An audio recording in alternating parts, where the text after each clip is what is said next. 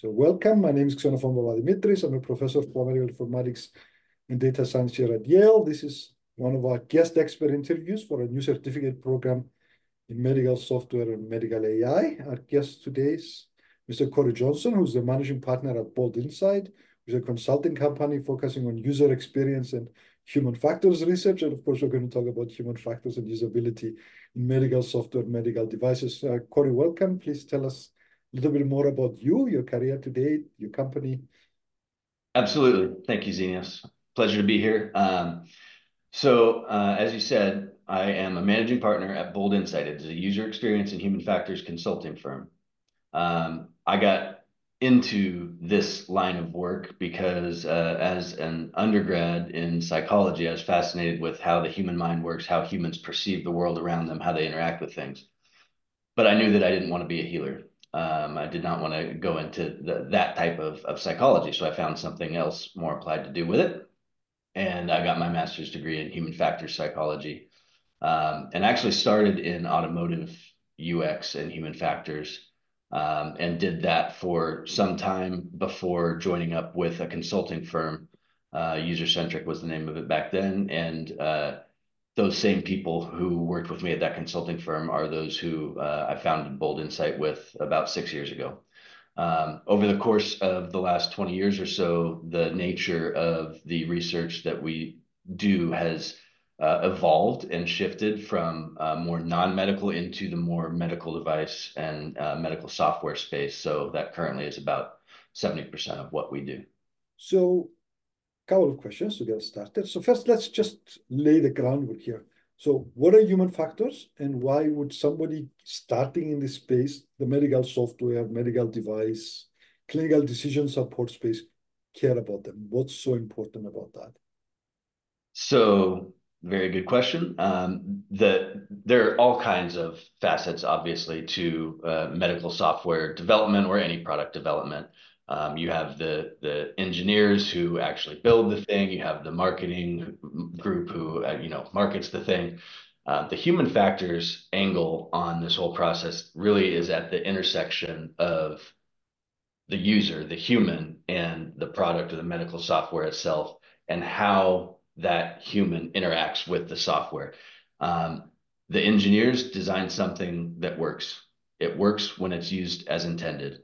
The human factors folks come in and really explore, okay, but how is it really used? How do people really use it, and what challenges do they have when they're using it? And that's why it's so important to incorporate that mindset into the development of medical software or any type of product. But obviously, the stakes are a little bit higher when you're dealing with anything in the medical device space or medical software space. If you're talking about how to make a phone easier to use if someone can't use a phone very well, okay, they're frustrated. If somebody uses a medical device or medical software wrong, somebody can get hurt or worse. So it's critical to incorporate that mindset throughout the entire development process so that not only are you designing the right thing, but you are designing the thing right. And you are designing it in such a way that it can be used by the people that it is intended to be used by. Not you, the developer, but the people who are actually intended to use it. What would you say is the biggest difference between this type of work outside the medical space and in the medical space? What are these sort of, how does your attitude shift when you're consulting on one versus the other? Um, Obviously, medical devices and medical software is a regulated space. So the level of regulation and standardization that is sought in the healthcare and medical device space is much more than in many other spaces. So you might see more often outside of medical device and medical software industry, you might see more often kind of looser or more rapid and guerrilla type user experience and human factors research, where the main objective is really to fail early, fail often, learn all you can, and take all those learnings and incorporate it into ongoing product development. That mindset largely has not quite made it into the medical device space as much yet. And I think that is something that has been evolving and changing over the years. And I think the medical device industry will benefit from that once that is embraced a little bit more. Because the driver currently of the bulk of human factors work that is done in the medical device space are the regulations. The FDA started regulating human factors more stringently in about 2011. And since then, the amount of human factors work that we do in the medical device space has increased exponentially. That's really the key driver, which is a good thing. It's driving more attention to how actual users use these medical related products, and it is reducing use related risk associated with those products. But the fact that it's being driven by the regulation, even though ultimately it's a good thing that there's more of it, it is also treated as more of a checkbox type activity, still from time to time. And that it creates some misconceptions about what needs to be done and when it needs to be done. Mm-hmm. What are the couple of things that regulators look for if you had to sort of list the top 2 or 3 issues that people worry about? What would they be? So the key things for the human factors component of regulatory submission that the FDA looks for are the human factors engineering report, which is a report that summarizes the entirety of the human factors effort throughout the whole product development process. A component of that is the human factors validation report. So this is the main thing that is a requirement for certain types of medical devices and medical software being commercialized. And that validation report summarizes the human factors validation study to assess the safety or the safe and effective use of the product itself. Aside from that report, the next key thing that is looked for is the use-related risk analysis.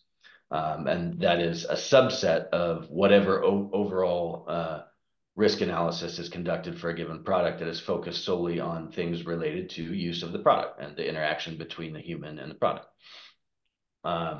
So those are the 2 main building blocks of any human factors component of a regulatory submission. And the common misconception is that if you just do those 2 things, you're good. And that is possible to fake, but it is pretty evident when it is done. And it's really the products and the organizations who embrace a user-centered design process throughout development and who incorporate human factors early in that development process, they recognize that human factors engineering report, that really is a summary of an overall body of effort. It is not a just do it at the end and that's the thing that you do to check the box. So am I hearing you correctly here? So if I think of where human factors comes in, let's divide it very crudely. Enable good things, prevent bad things. And the regulatory strategies prevent bad things, obviously. That's there. And what I'm hearing you say is that it would be good if the medical industry also started worrying about enable good things side of things and making things. That's right. That's absolutely that's absolutely right. That's part of it. And even if you were only to focus on prevent bad things, that's still something that takes more than just waiting until the end of the development process and saying, okay, let's do that final human factors check to make sure that we have prevented all the bad things. That is the wrong time to do that. Okay, so depending on where you're at in the development process for a medical device or medical software, human factors is always important. It may look slightly different depending on where you are in that development process. So we were just talking about what is required by the FDA for certain types of submissions and what is most important. And you can see at the end here, there's the summative usability validation. That's synonymous with the human factors validation study that I was referring to. And there's also the use-related risk analysis that you can see in a couple of different spots here. So those are the 2 key things, but even earlier than that, so talking pre-design controls, there is all kinds of valuable information that needs to be gleaned from the intended end users of medical software or medical device, that you often get by going out into the field, observing them interact with similar products, existing products on the market. And you understand what are the unmet needs that these users have. What is the context of use in which these types of products are being used? That's really what informs the initial direction of the development process from a use perspective. And then kind of moving along to the right, I'm not going to read through every little bit of each one of these, but the types of activities that you're doing, it's not always going to be a study, it's not always going to be going out and conducting a usability study with the intended end users. In this middle chunk of planning and input here, it's really a lot of planning. It's a lot of thinking through, okay, now that we understand the context of use and the intended end users, and we know what the function of this product is going to be, okay, well, what does that mean for our use-related risk? We need to conduct a use-related risk analysis. We need to plan forward for what human factors activities should be conducted based on the risk profile associated with the product, as well as, back to your previous point, any enabling the good that we want to do. What unmet needs do we want to strive to achieve? What usability objectives can we set for ourselves, and what types of features are going to be incorporated into the product? So as the product development goes along, then you get into the more testing based paradigms where you've got prototypes of a product and you want to get feedback from you. You want to observe actual users using those prototypes so that you can understand what gaps there are in the user experience that need to be addressed prior to getting to this usability validation. So one of the biggest pitfalls that I see is, I mean, I've alluded to it already before, but skipping a lot of this former human factors effort and jumping right into the validation because the regulators come back to a sponsor, a manufacturer, who sends in a submission and it doesn't have human factors data associated with it. And it's that they say, hey, you've got to go do the human factor. You got to summarize your human factors effort and resubmit.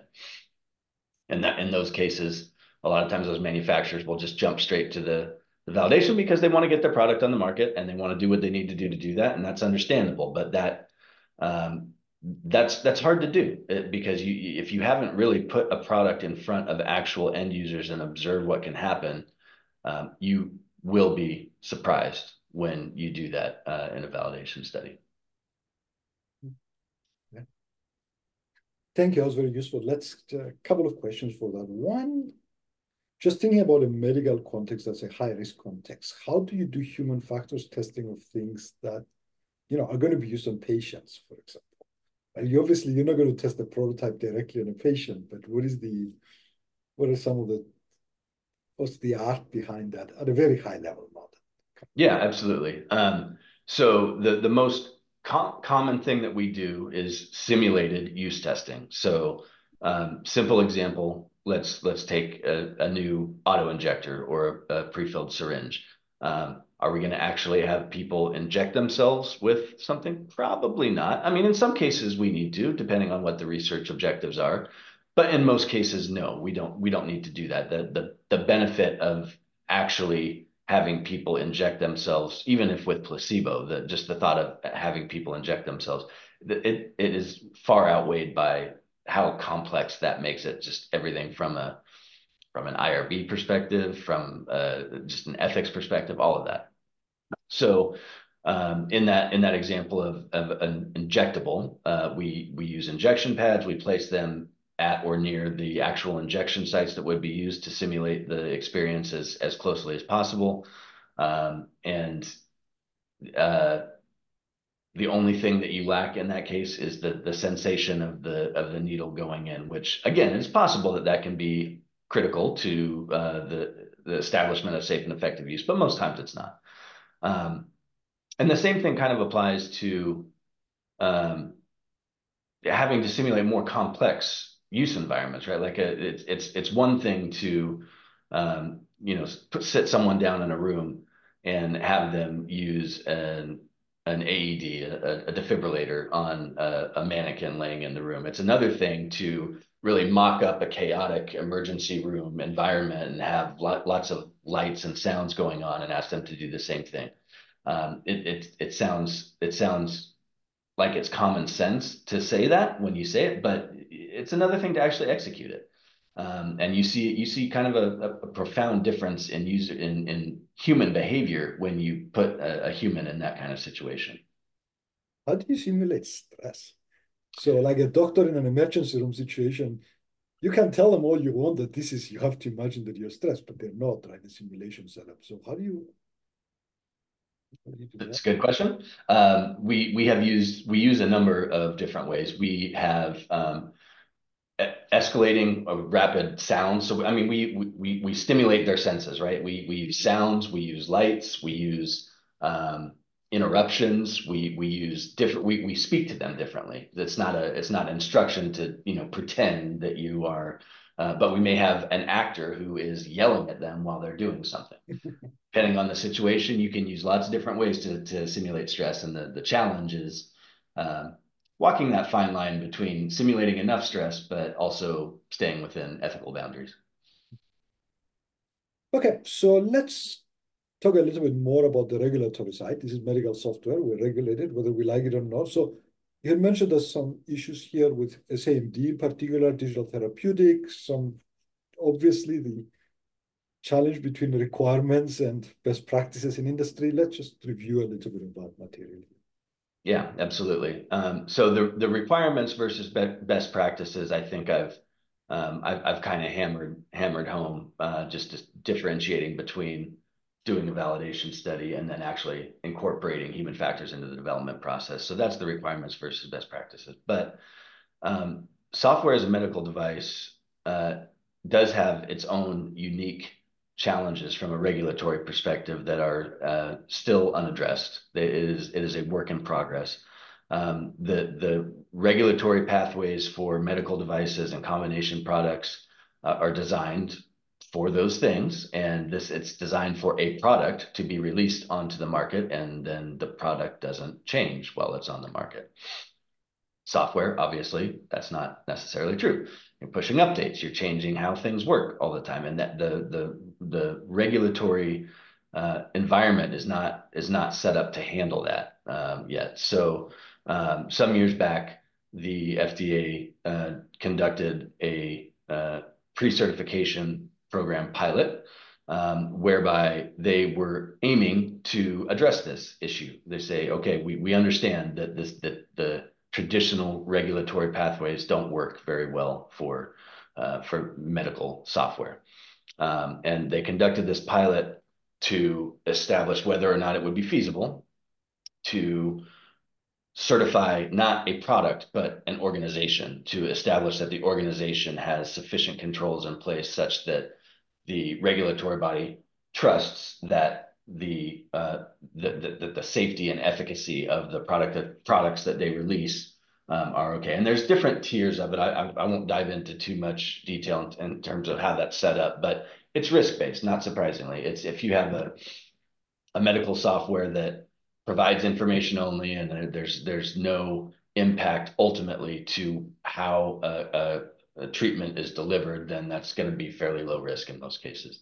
But if you have something that is a software that is actually controlling or having a significant input to how care is delivered for a condition or a circumstance that has the ability to end someone's life, obviously that's going to be a higher risk. And there are different levels of investigation into those. But if you're pushing out updates for the former, then there's limited review needed. But even if you're a certified organization, if you go on the latter end, then of course more scrutiny is needed. But that level of acknowledgement that there is some reform needed in the regulatory environment to better handle medical software it's a step in the right direction. The pilot program is concluded. There's a report available to read about, and we'll see where the FDA takes it from there. So when I look at regulations, as a software person, I think they're written for hardware. basically. And we are sort of bolting on software on top with a little bit of tweak here and there, as you alluded. But now we move to AI, and I think in many ways, AI is to software what software is to hardware. Right? It looks superficially similar, but it's very different. And when we get to generative AI, there's even one more step down that path. I mean, to me, explainability in AI is almost like a human factors as issue. It's a safety, comprehensibility, human-machine communication. What are you seeing there? What is the beginnings of that field look like in your mind? Yeah, it's a good question. I mean, no talk would be complete right now without talking about AI, right? So there are a number of implications for both how human factors research is conducted, as well as the implications for the end user experience when you incorporate AI into a product. Um, so just real quickly, since this is the less interesting of those two, but for how we conduct our research, I mean, we are leaning on AI to enable us to do things more efficiently with the research that we conduct and all those things. Okay, great. That's one side of it. But when you're talking about, okay, how does the incorporation of AI into a system affect the use-related risk associated with the system? What types of things do you need to think about when AI is incorporated? That gets very interesting. And the the things that you have to pay attention to from a user experience and human factors perspective with AI, to boil it down, I mean, super high level trust and ethics. I mean, that's what it comes down to. That those two things they impact fundamentally how a user of a product is going to experience use of that product. So if you have if you have an AI enabled imaging software, for example, that recognizes patterns and helps assist a physician to make determination of what they see in medical imaging. How is that information presented in such a way that the physician has faith, has trust that what they are being told by the AI is accurate? It's easy to say, okay, well, there's always going to be people who don't trust it or people who aren't going to pay attention. True. However, you can design the way information is presented in such a way that it encourages that trust, or it calls attention to areas that need attention to make a determination of trust. I mean, there's a profound impact on how people perceive that information depending on how it is presented. So that's when we think about how AI has an impact on end user experience. That's one of the key things that we are looking at. Actually, the next step in that, in many ways, this is strictly not the software, but even the report that comes out of the medical process, right? So a radiologist write a report that the patient looks at, and now with new rules, the patient gets that report at the same time as their doctor, which causes huge amounts of problems in medicine. Because you get to see what's wrong with you before your doctor can tell you, don't worry, it sounds horrible. But that's also, to me, somewhat of a human factors issue. How do these things get communicated so that the patient doesn't get confused by the information that's presented to them, get stressed. We have all kinds of medical complications and that's where there's some interesting with generative AI there in terms of rewriting reports. And again, that's going to be a very interesting field to see how we even Absolutely. validate tests. I don't know how that's going to happen, but that's early days there. I mean, absolutely. I mean, you think back to so you previously said that AI to software is like software to hardware. So I mean, think back to all the WebMD doctorates that we had when WebMD came out, right? And then again, multiply that by an exponential factor when you have AI doing, the next step of that thing. So it's timing, it's how the information is presented. There's huge potential to leverage AI to reduce burden on care teams, Mm-hmm. no doubt. But to your point, you have to be careful with how you do that. You need to do it in such a way that the information that is being received by the patient is appropriate, timely, understandable, all of those things. Okay. So, Corey, we've gone about, I don't know, half an hour, 40 minutes. I don't want to keep you here much longer. Is there anything else you would like to add? Did we miss something that you feel is important for students, for people hearing about human factors for the first time? any of that? I will just say, since it is such a hot topic, that we do have a book out on AI and UX, that you can go check out if you want to learn more on that particular topic. And just in terms of references, if you want to learn more about the human factors process in medical device and medical software development, there are plenty of industry standards and guidance documents out there. The key ones to refer to would be ISO IEC 62366. There's a corresponding CDRH guidance, also some CEDAR guidance on those topics, and also HE 75. Thank you for taking the time. All right. Thank you very much. Appreciate it.